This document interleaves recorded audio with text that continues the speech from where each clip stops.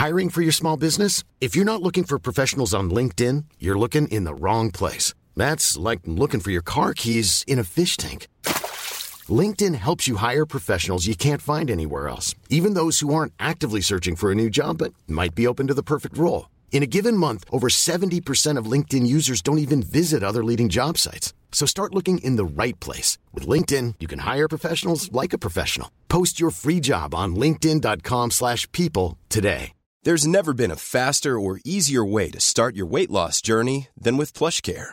PlushCare accepts most insurance plans and gives you online access to board-certified physicians who can prescribe FDA-approved weight loss medications like Wegovy and Zepbound for those who qualify. Take charge of your health and speak with a board-certified physician about a weight loss plan that's right for you. Get started today at plushcare.com/weight loss. That's plushcare.com/weight loss. plushcare.com/weight loss.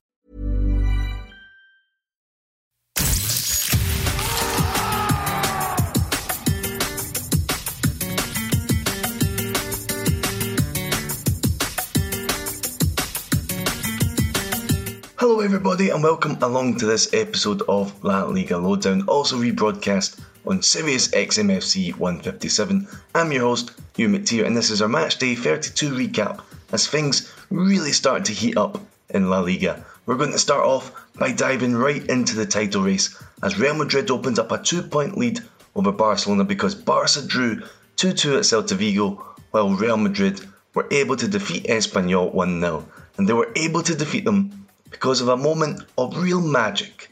Because here's Benzema into the area. Oh, what a backheel! And there is the opening goal. Karim Benzema with the delicious assist.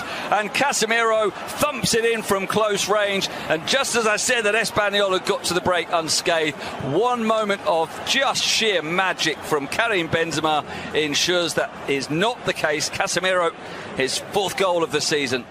Yes, a backheel nutmeg assist from Karim Benzema set up Casemiro for the game's only goal. Asked about it afterwards, Casemiro said that he isn't considering it his goal, he's considering it Benzema's goal, insisting that the assist was more important than his finish. In any case, it meant that Real Madrid won 1-0 against Espanyol, a narrow win from the team in first place against the team at the bottom of the table. A bottom place side that somewhat shockingly decided to change coach the day before the game, sacking Abelardo, who'd been their third coach of the season, and moving sporting director Rufetti into the dugout. To discuss all that pre-match drama and the game itself, let's bring in journalist and Espanyol season ticket holder Jeff Gillingham. First things first, how much of a shock was it for Espanyol to have sacked Abelardo on Saturday, just a day before the game? Yeah, it was a surprise that Abelardo got sacked. Only because there's obviously 7 games left, and we knew that we had to face Real Madrid, Barcelona, Valencia, Real Sociedad. But I think more than anything, it's just the way Abelardo was talking after the Betis defeat. Because obviously he was reportedly in contract talks with the club on a Thursday, and he was sacked on the Saturday. So it's obviously a bit of a quick turnaround, but I think that Betis defeat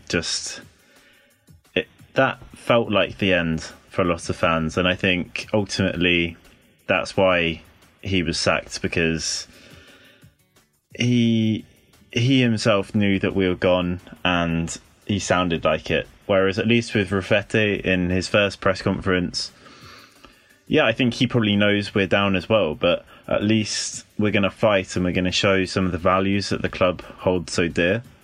So, I mean, the performance against Real Madrid was good.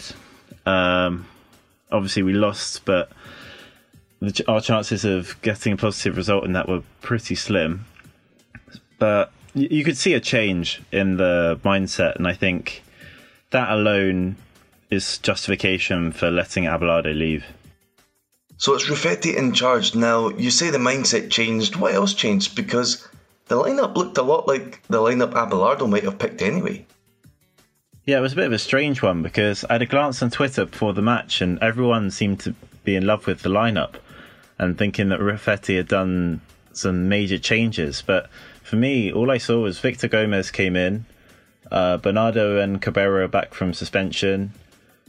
And then there was no Caleri, but RDT was in. But obviously with RDT, that's just luck that Abelardo didn't have because of, well, he's been carrying a bit of a knock. But I don't know. I mean, obviously Rafete brought on quite a few academy players. Polithano, Nico Melamed. I mean, Melendo's been in and around the first team for a long time, but Pedroza. So, I mean, that was good to see. But I think the overall performance, it was just clear that we had more hunger compared to previous games. But having said that, I could have said that after we played Barcelona and Atletico with Abelardo. So it's always a weird one when we've played big teams because we always seem to step up and it's the games that we should win or should perform that we don't. So I guess time will tell. But yeah, there's not really much we can do at the moment. We've just got to try and pick ourselves up and move on to the next game. I'm not going to let you move on to the next game just yet, sorry Jeff, but it's that they did play quite well against Real Madrid and it took one very special goal to win it for them. How impressive was that Benzema backheel? Yeah, I've always been a member of the Karim Benzema fan club, but I mean, since lockdown, he's just been in a different world. I mean, that goal against Valencia was just different class. And then I felt really bad for Bernardo because he's absolutely helpless. I mean, when someone does a bit of artistry against you like that, there's just nothing you can do.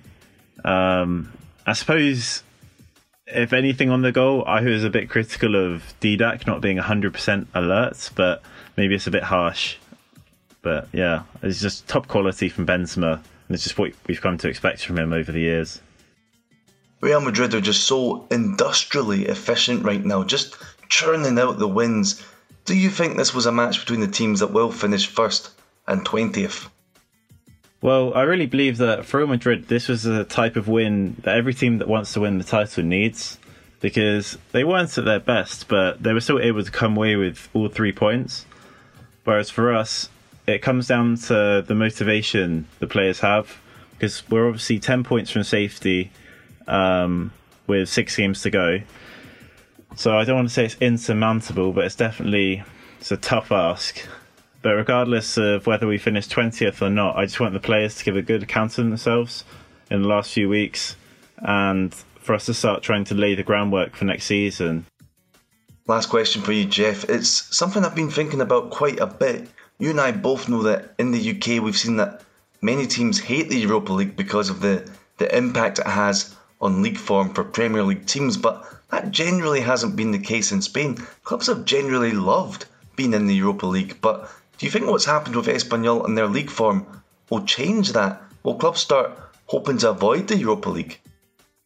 Yeah, the Europa League is definitely one of those subjects that is very divisive, because I still remember when we qualified for Europa League, it's one of the best days I've had as an Espanyol fan. But at the same time, I realised we'd qualified 7th and not 5th. And that our season was going to start really early. I mean, we played our first Europa League game on July 25th. I mean, that's so early to be starting the season. So I think the Europa League is good if you can get straight into the competition, like straight into the group stages, because it ends up just being draining. And I think unless you have a big enough squad to cope with it, which we didn't, it's bound to have a negative impact on your league form. Ultimately, I think it's played a big part in us most likely going down. Thanks, Jeff. We're going to move on to the Barcelona game now, and we're also going to do so with a fan of the, in speech marks, other team.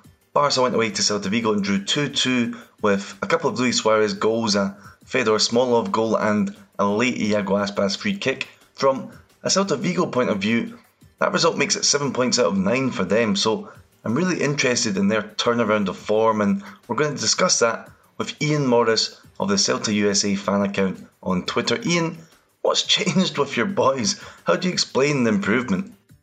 Celta did come back from the break poorly. I would argue that they were only poor in their first game back, which was the opener against Villarreal, who, it must be said, has been one of, if not the best teams in La Liga since the league came back. And it looked like they just physically and mentally hadn't come back from the break prepared. The next game after that, they drew at Valladolid 0-0. But we saw a marked improvement in the team that day. They had plenty of goal opportunities. In my eyes, should have won that game, but just weren't able to find the net.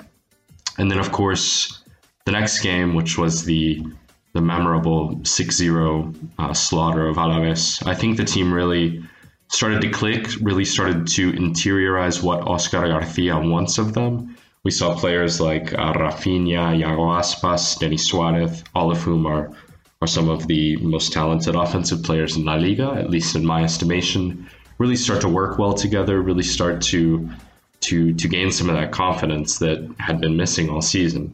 And ever since then, I think that has kind of had a domino effect on the team, right? So you go on the road to Real Sociedad and win.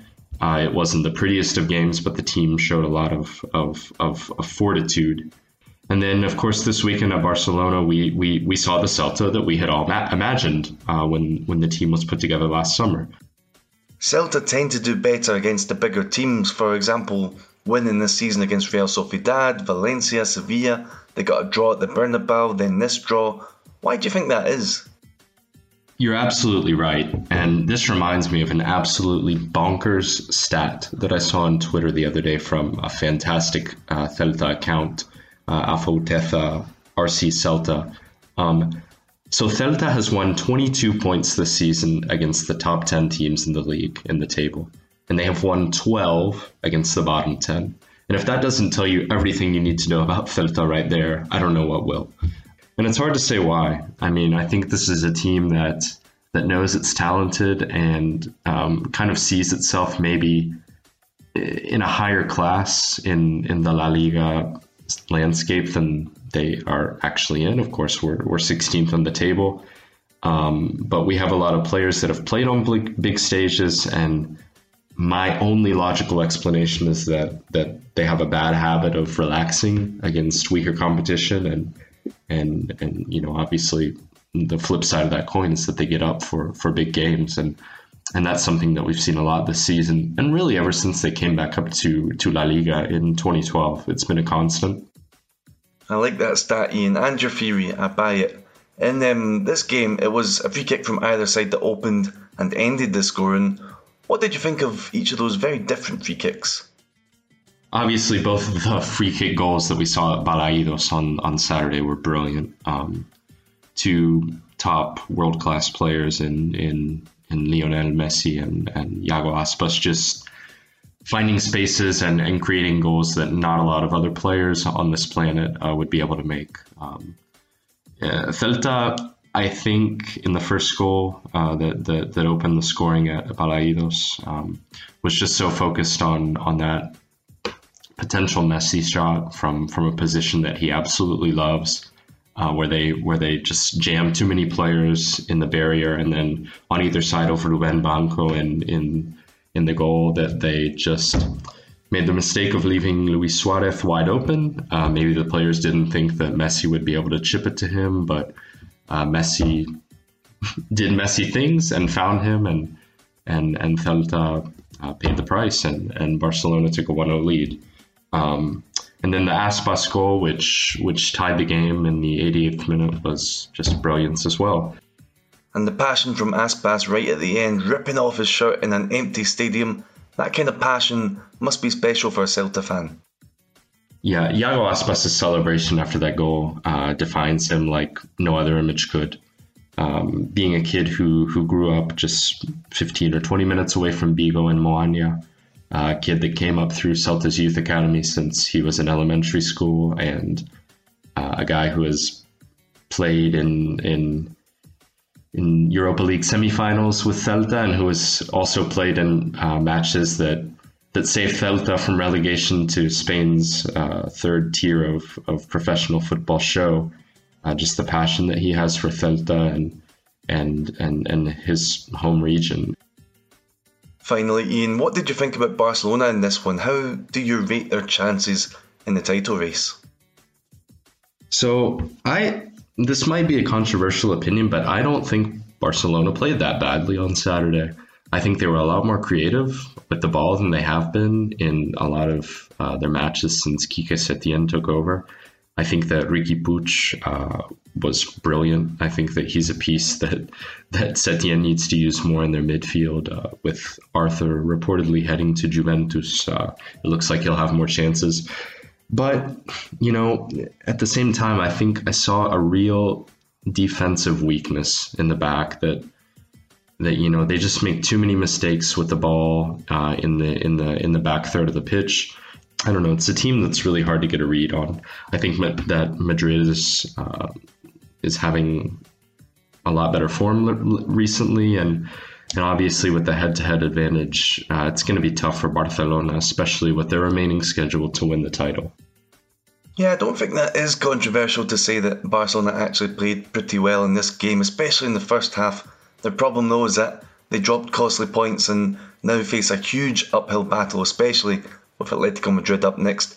Gerard Piqué isn't giving up though. He was active on Twitter this weekend. He first of all tweeted, "We were fated to pretend, lyrics from the MGMT song Time to Pretend. Judge for yourself exactly what that means, but most seem to think he was referring to the fact that it probably shouldn't have been a free kick to Celta when Aspas scored that equaliser, but Rafinha went down under what looked to be a clean challenge from Piqué, so maybe it was aimed at Rafinha. Either way, it's just amazing that MGMT have been thrust into the drama of the title race. Piqué also tweeted a more normal message saying, "We are Barca and it's not over yet. Fighting to the end is part of our DNA." So the title race certainly isn't over, but maybe the relegation battle is kind of over. We've already discussed Espanyol's defeat. They remain rock bottom, but it's not looking good for Real Mallorca or Leganés either. We'll explain exactly why at the start of part 2. That's coming up after this short pause.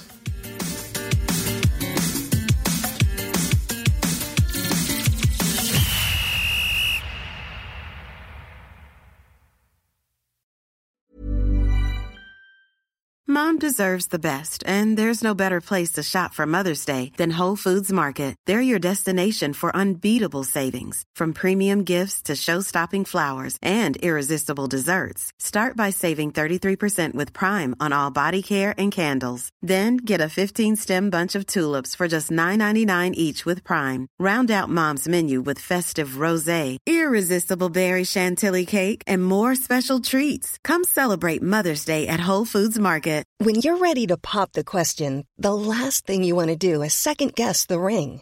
At BlueNile.com, you can design a one-of-a-kind ring with the ease and convenience of shopping online. Choose your diamond and setting. When you find the one, you'll get it delivered right to your door. Go to BlueNile.com and use promo code LISTEN to get $50 off your purchase of $500 or more. That's code LISTEN at BlueNile.com for $50 off your purchase. BlueNile.com, code LISTEN.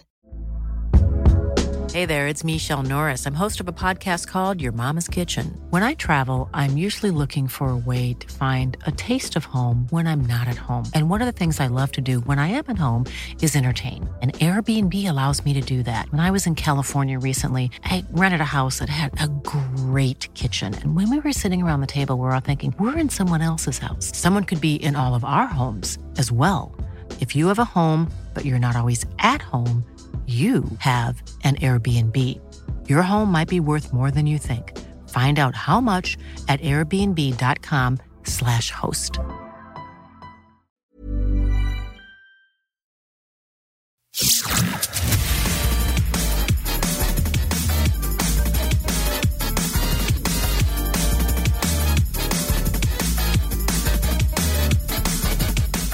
Hello and welcome back to this episode of La Liga Lowdown. It's a recap of Matchday 32. We've discussed the title race in part 1, a title race that is still very much alive, even if Real Madrid now have a 2-point lead.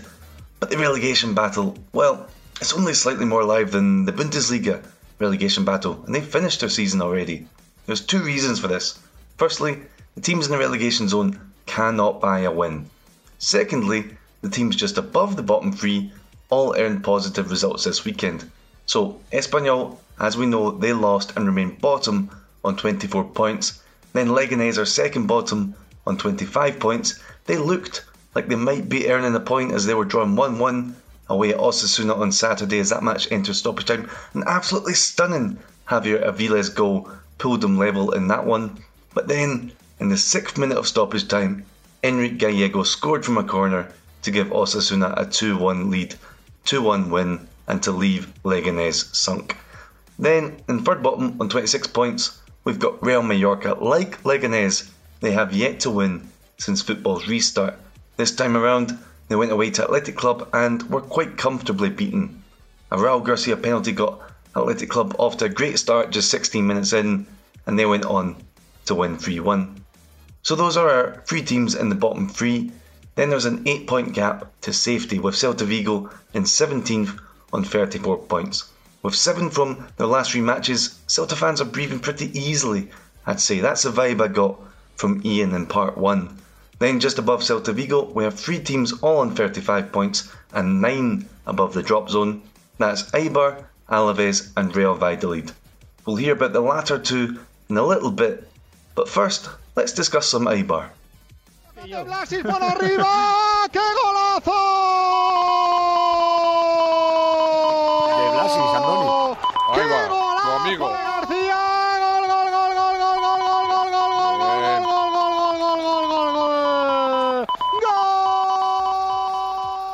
Eibar played away at Granada this weekend and they won 2-1 with goals from Pablo de Blasis and Kike, and a really amazing performance from Fabian Orellana pulling the strings.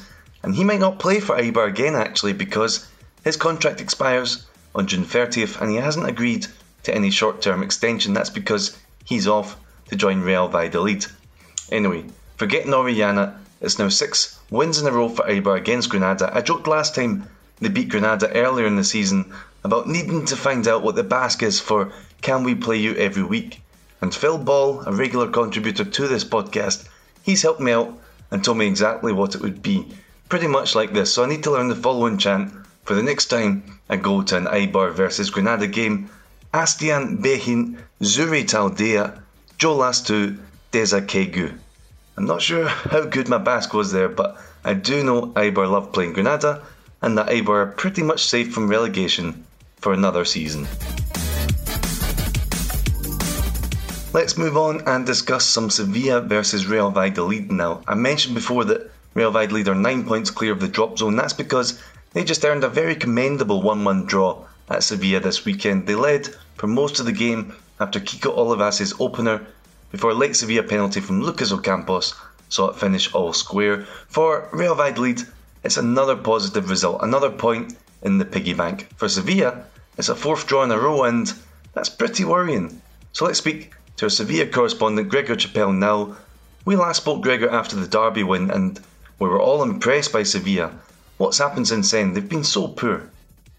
Yeah, you're right. I mean, I thought after watching that derby game and after that derby game, I thought it was like the perfect start for them back from the break.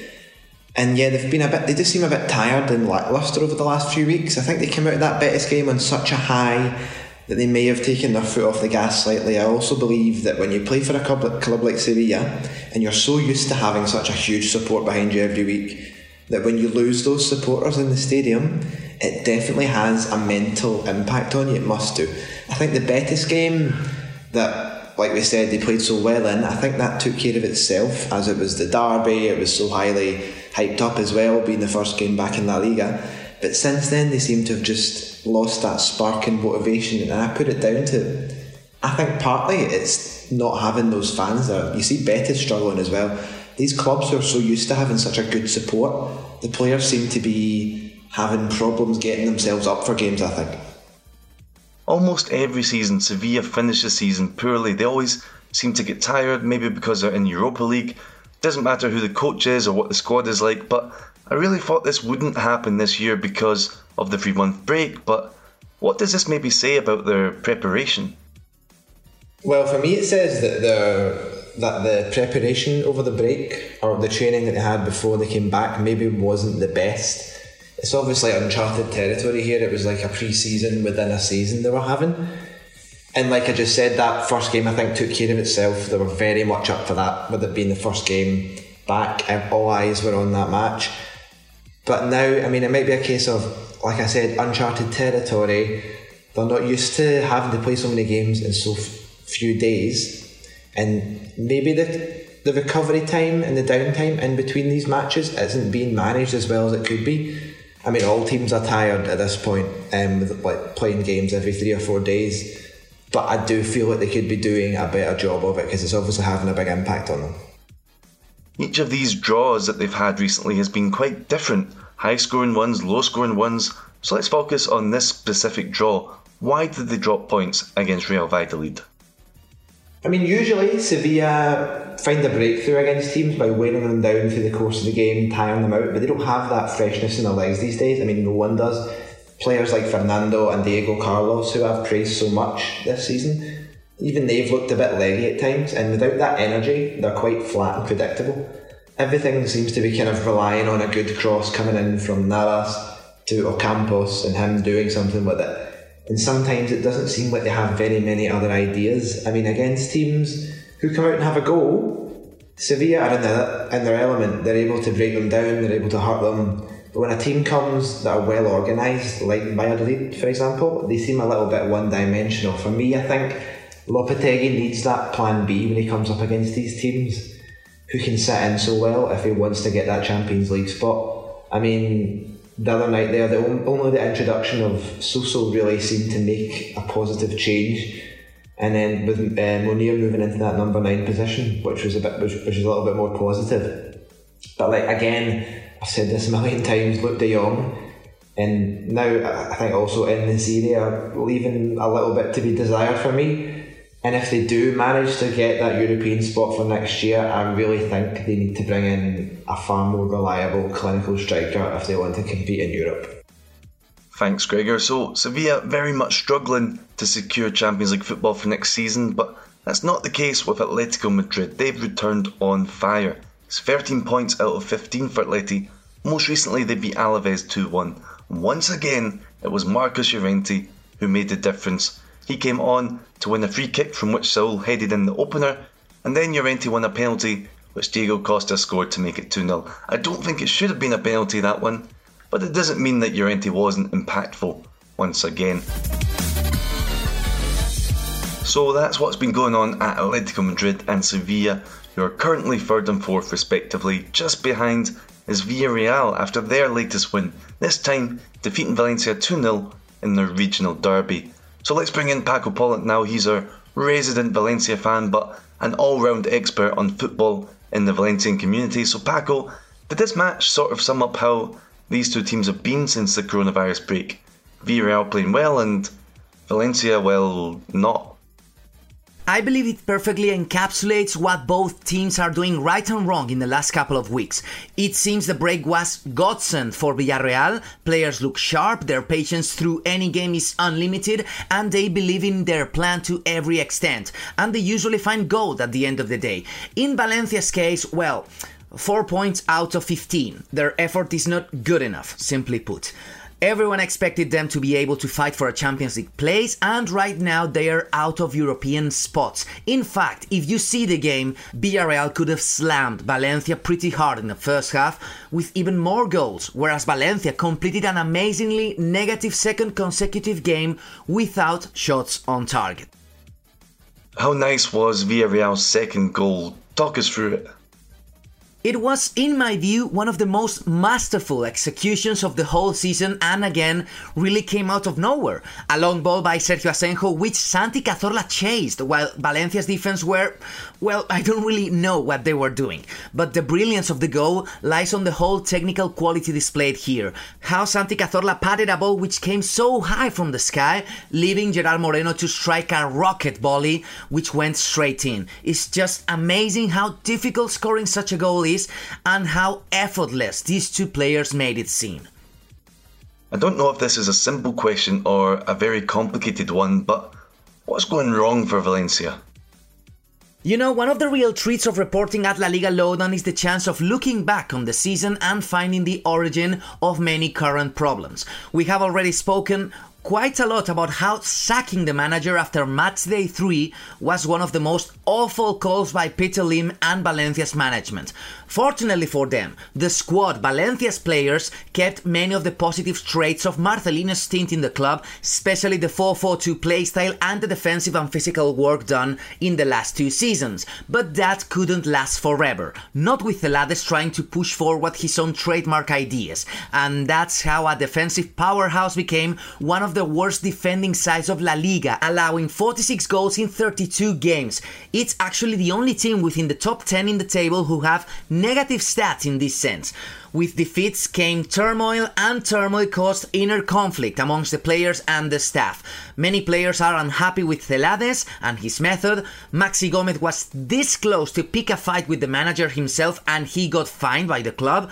Gonzalo Guedes also kicked around some furniture inside the dressing room a couple of games ago, and the French part of the squad, with Kondogbia, Coquelin, Gameiro or Mangala as representatives, wasn't too happy with the way Celades publicly shamed Diakabi after his mistakes against Levante. So again, many things going wrong, but you could see them coming. So should Celades be sacked? Yes. Absolutely yes. In fact, I believe the reason for Albert Celades to be still in charge nowadays is that Peter Lim has a different timing than other club owners in La Liga. He likes to meet the people involved with decision making face to face in Singapore, and you can actually fly over there due to the coronavirus outbreak. Yes, you could use a video conference call, but the man is just too stubborn and wants to keep things this way. So yes, Celades' job is on the line, and another bad result could absolutely mean the end of his stint on the bench. Looking across the city at Levante now, they took part in a 6-goal festival on Sunday. They raced into a 4-goal lead against Real Betis. 4 different goal scorers too: Borja Mayoral, Enes Bardi, Jose Luis Morales and Ruben Rochina. Betis pulled a couple back with Sergio Canales and Wanmi in the final 20 minutes, but the takeaway from this one was just how much fun Levante have been. Everyone said a couple of years ago that Betis were a must-watch. I'd say it's now Levante. What's your take, Paco? Are Levante maybe the most entertaining team to watch in La Liga? I actually discussed this with a few La Liga fans this weekend on Twitter. Whenever Levante are on, they are turned on, and you can quickly see that in any game they play, you're in for a treat. And their game against Real Betis was just like that. Clinical, polished, cool counters, handled with extreme efficiency and quality. Levante have improved defensively, and that's becoming the biggest difference after the break for them. And I've always said that players such as Jose Luis Morales, Bardi, Campaña, Rochina or Roger Martí, they are very good players, even better than Levante's traditional average quality. So I don't know if they are the most entertaining team to watch in La Liga, but I do know that they are in great shape right now. That brings us towards the end of the podcast, and if you've been counting, then you'll notice that we've only been able to discuss 9 fixtures in this episode. That's because Matchday 32 hasn't actually completely finished. On Monday night we've got Getafe versus Real Sociedad to complete the round, but we wanted to get a recap in your ears by Monday morning, so it's just the 9 games we've had so far. We can't predict the future, so who knows what will happen in that Getafe Real Sociedad game, but I'm expecting a 2-1 Getafe win because that's the scoreline I predicted in our La Liga Lowdown versus Squawka scoreline predictions game that we've been playing in recent weeks. If you follow La Liga Lowdown or Squawka on Twitter, you'll see all of that. And also, by following us, you'll see all our videos on what football is like in the new normal, and much more. For now, I thank all of this episode's contributors. That's Jeff Gillingham, Ian Morris, Gregor Chappelle, and Paco Pollitt. I've been your host, Drew McTeer, and as always, thank you for listening.